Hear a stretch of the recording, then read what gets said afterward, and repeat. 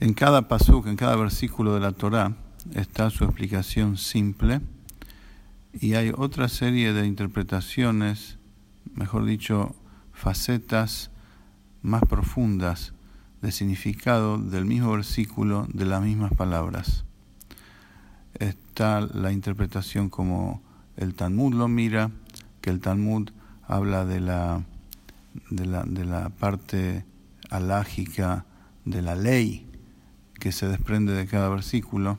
Hay muchas técnicas para deducir leyes que repercuten directamente en la conducta humana, y eso el Talmud se encarga de deducir de acuerdo a las normas y a las reglas que Moshe Rabbeinu recibió de Hashem cuando escribió la Torá, porque Hashem le dictó la Torá a Moshe Rabbeinu. Y la Torá está escrita en códigos, no todo está explícito. Y junto con la escritura de la Torá y la forma como Moshe escribió la Torá, también Hashem le dijo las normas y cómo decodificar, todo lo que está escrito entre líneas. Entonces el Talmud se encarga de deducir y ver las entrelíneas de la parte halágica, legal de la Torá. Después está el Midrash, que nos cuenta más las historias que sucedieron ahí entre los renglones de la Torá, que no están tan explícitos y desarrollados. También está la parte mística, lo que es la Kabbalah y lo que nosotros estudiamos ahora, el Hasidut, el Hasidismo. Cada versículo de la Torá, cada palabra de la Torá tiene su significado más profundo y espiritual. Y a eso alude también incluso la primer letra de la Torá. ¿Por qué la Torá comienza con la Bet, Bereishit, que es la segunda letra del abecedario hebreo, y no con la Aleph, que es la primera letra? Sobre eso también hay una explicación, o sea, nada es casual, todo tiene una razón de ser. Explica Hasidut de que con esto Hashem quiso transmitirnos que la Torá que nos está entregando Moshe a nosotros así de manera explícita es la Bet de la Torá, es la segunda parte de la Torá. Detrás de eso hay una Aleph, detrás de eso hay una faceta más profunda, la parte legal entre renglones, entre líneas, y la parte mística.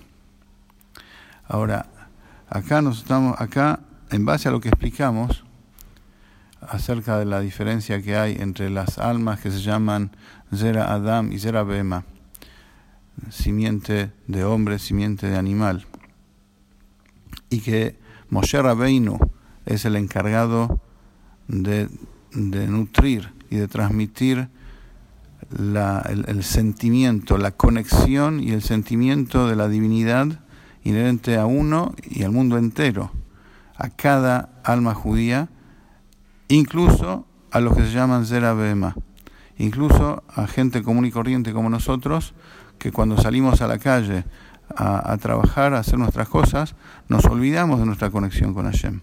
Nos conectamos con la cotidianidad, nos conectamos con lo mundano, con la materia, y nos preocupamos por nuestras cosas físicas que salen, que no salen. En este tipo de persona, en este tipo de nivel espiritual como el nuestro, que Hashem se oculta, que Hashem se oculta de nosotros y nos hace sentir nuestra propia existencia y la existencia como si fuera autónoma de la creación, como si fuera separada de Él, que eso es lo que por eso nos llamamos Zera Behema. En nosotros está la misión del Moshe Rabbeinu, hacernos sentir la presencia de Hashem y que todo es divinidad como es la verdadera realidad. Ahora, ese concepto está en los primeros versículos de Parshat Mishpatim. Ele Mishpatim asher tasim lifneihem. Literalmente significa, estas son las leyes que vas a poner delante de ellos. La Torá le está hablando a Moshe Rabbeinu.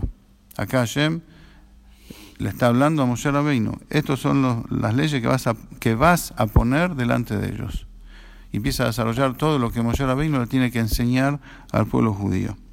Mishpat. Mishpatim es la palabra mishpat, literalmente ley. Pero también tiene otra acepción, incluso en la traducción simple del versículo. Mishpat significa conducta, modo de conducirse. Y eso está incluso en la Torá nuestra, en los 5 libros, quiero decir, de Moshe, en el famoso episodio que vienen los dos ministros de Paró a la cárcel y Yosef interpreta sus sueños. A uno le dice te van a colgar y a otro le dice vas a servir la copa del rey, Kamishpat Arishon, como era tu costumbre antes, como era antes. Vemos de ahí que la palabra Mishpat no solamente significa ley, sino modo de ser, modo de cómo se dan las cosas, de cómo se conducen las cosas. Entonces, sobre esta base, el Rebbe dice acá, Vele Mishpatim asher tasim lifneyem. Y Mishpat también significa, según la Kabbalah, Rahamim, misericordia, que es el mismo Kab, la misma línea del Da'at, que es lo que transmite Moshe Rabbeinu, la conexión con lo profundo. Entonces, como el Da'at que explicamos es la interioridad de las emociones, la conexión con la idea, el sentir que la cosa es de uno, le pertenece a uno, eso es lo que despierta la emoción, lo que sostiene la emoción en la persona. Por eso dice, Ele Mishpatim asher tasim lifneihem. Lifneihem significa, como dijimos, delante de ellos, pero Lifneihem también significa lipnimiutam, en su interior, en la interioridad de ellos, de los Yehudim. Panim, la palabra panim, significa cara, pero las mismas letras, si se pronuncian pnim, significa interior. Por eso el interior de la persona se ve en su cara, se reconoce en su rostro qué es lo que está pasando con él. Entonces, aquí Hashem le dice a Moshe Rabbeinu nada más y nada menos cuál es su función en la vida en relación a Am Israel, a los judíos. Vele a Mishpatim, así te vas a comportar con ellos, Mishpatim de conducta, que vas a poner dentro, Lifneyem, delante, pero dentro de ellos. Así te vas a comportar para introducir dentro de ellos lo que vos tenés que introducirlo. Y para explicarle que Moshe Rabbeinu entienda qué es lo que tiene que hacer y el beneficio de eso que tiene que hacer y cómo él sí tiene la posibilidad de hacerlo. Entonces dice después kitikne, cuando adquieras, que se refiere a Moshe Rabbeinu, que él es el que atrae esa condición de Da'at a cada Yehudí. O sea, antes preguntamos por qué la primera parte del versículo habla en plural y la segunda en singular. En plural se refiere porque es lo que Hashem le dice a Moshe que tiene que hacer con todos los Yehudim. La segunda es una indicación directa e individual a Moshe Rabbeinu.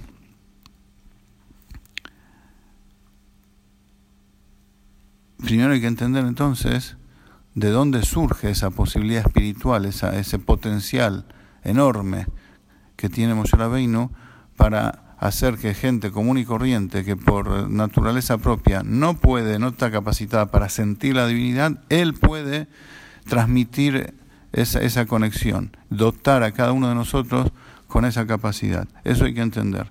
Pero para entender eso, dice el Rebbe, hay que entender primero en mayor profundidad la diferencia que hay entre las almas de Zera Adam y Zera Behema.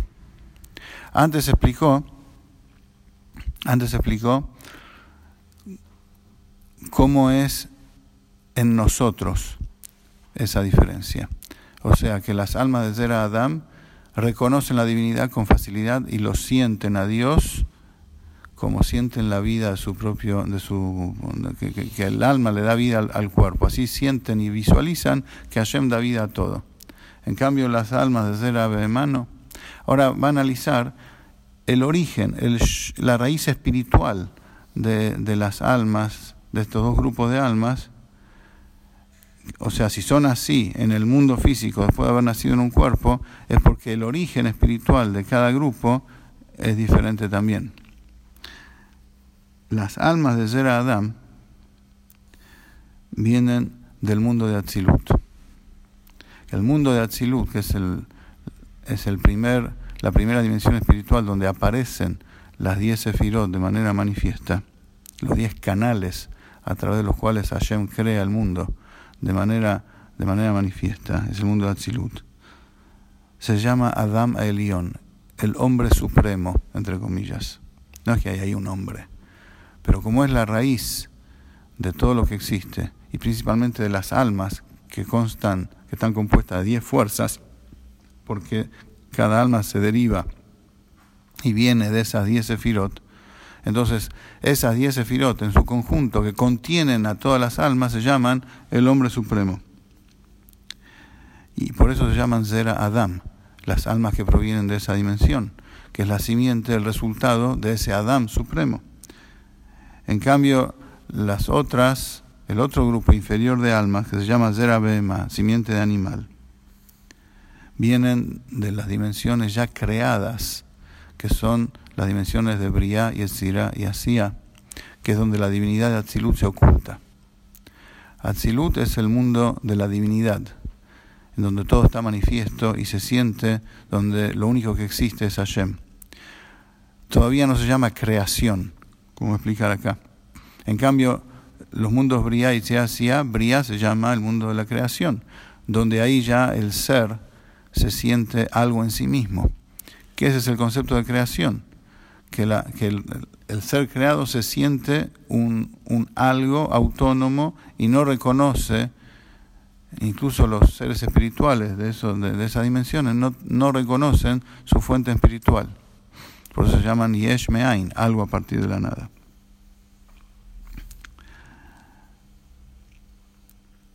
Ahora, ¿por qué el mundo de Atzilut se llama Adam Elión?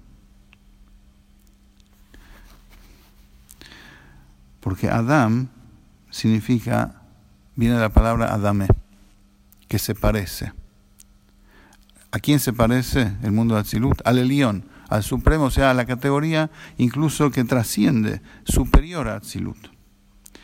Porque las 10 sefirot de Atzilut, los 10 canales estos que se notan, ya que vendría a ser como la precreación, el esqueleto espiritual de la creación. Esos 10 canales provienen de una fuente espiritual anterior a Atzilut. Y estos 10 canales se manifiestan en Atzilut. No son una creación nueva, sino que se manifiestan de su estado potencial latente y oculto. De ese estado se manifiestan en Atzilut. Y no se llama algo nuevo que aparece por primera vez en Atzilut. Porque estas 10 sefirot ya estaban en un estado latente antes, en un estado más profundo, espiritual y más unificado y menos desarrollado que Atzilut. Y allí estaban Behelem, ocultos. Y el concepto de Atzilut es Gilui HaElem, es la manifestación de ese estado oculto. Vendría a ser como una extensión de lo oculto que se transforma en manifiesto. Y es como si fuera encender una vela de otra vela, para entender un poquito el concepto físicamente. Y como dice Pataj Eliyahu el Zohar, dice, para ver estas 10 sefirot, el objetivo es para ver cómo se conduce el mundo. Leahazá ech itnaik alma, para ver cómo se conduce el mundo. Leahazá también significa que se manifiesta acá, en el mundo de Atzilut, cómo se va a conducir el futuro mundo creado. Pero por encima de Atzilut, en los niveles donde la luz divina está más contraída, donde la luz divina está menos diversificada, donde la unicidad de Dios todavía se siente más, y la precreación incluso todavía no está desarrollada, en esa dimensión pre-Atzilut se llama Stima de Kol Stimim. Se llama lo oculto de todo lo oculto. y Atzilut es la manifestación de ese nivel, pero no es algo nuevo. Se llama Gilui Ha'elem, se llama la manifestación de eso oculto. Es lo mismo que estaba antes oculto, ahora pasa a estar revelado. Por eso esa dimensión se llama Elokut, divinidad. No es una creación, es divinidad. Ahí aparece el concepto en la Sefirot de Atzilut aparece el concepto de divinidad. Antes de Atzilut es Or, luz, manifestación de Hashem, luz divina.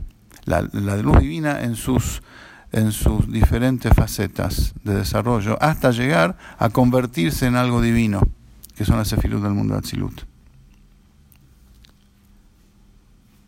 Y se llama Gilui Ha'elem, la manifestación de lo oculto, pues es lo mismo que la Sefirot oculta, solamente en un estado manifiesto.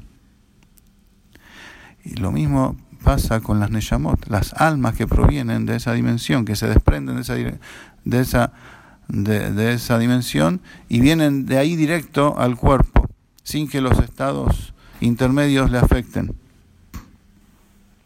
Como las almas de Rashbi, Rav Shimon Bar Yochai. Estamos cerca de la Lag BaOmer ahora, la semana que viene. Y parecidos a ellos, los grandes tzadikim de todas las generaciones. Y esas almas tienen una gran capacidad de conexión y el sentir permanente de la presencia de Hashem y cómo Hashem es la vida de todo. Sienten la divinidad dentro de ellos y visualizan la divinidad en la creación toda. Entonces, Olam Hazeh, este mundo físico, no oculta nada ante ellos, porque ellos ven que todo es divinidad, igual como en su fuente, igual como en la fuente de su alma, que es el mundo de Atzilut. ¿Cuál es la diferencia entre Atzilut y la creación? Que esa divinidad se oculta, pero en el fondo todo es divinidad. ¿Qué es divinidad? Que es la manifestación de lo oculto, y se nota ahí que Hashem es el que sostiene todo. Esa realidad en la creación se oculta. Para esas almas eso no está oculto. Por eso se llaman Zera Adam, simiente de Adam, que es el resultado directamente de Adam, que es el mundo de Atzilut, que se parece al Elión, al Supremo, porque es una manifestación de lo que está por encima de esa dimensión. Continuamos la clase que viene.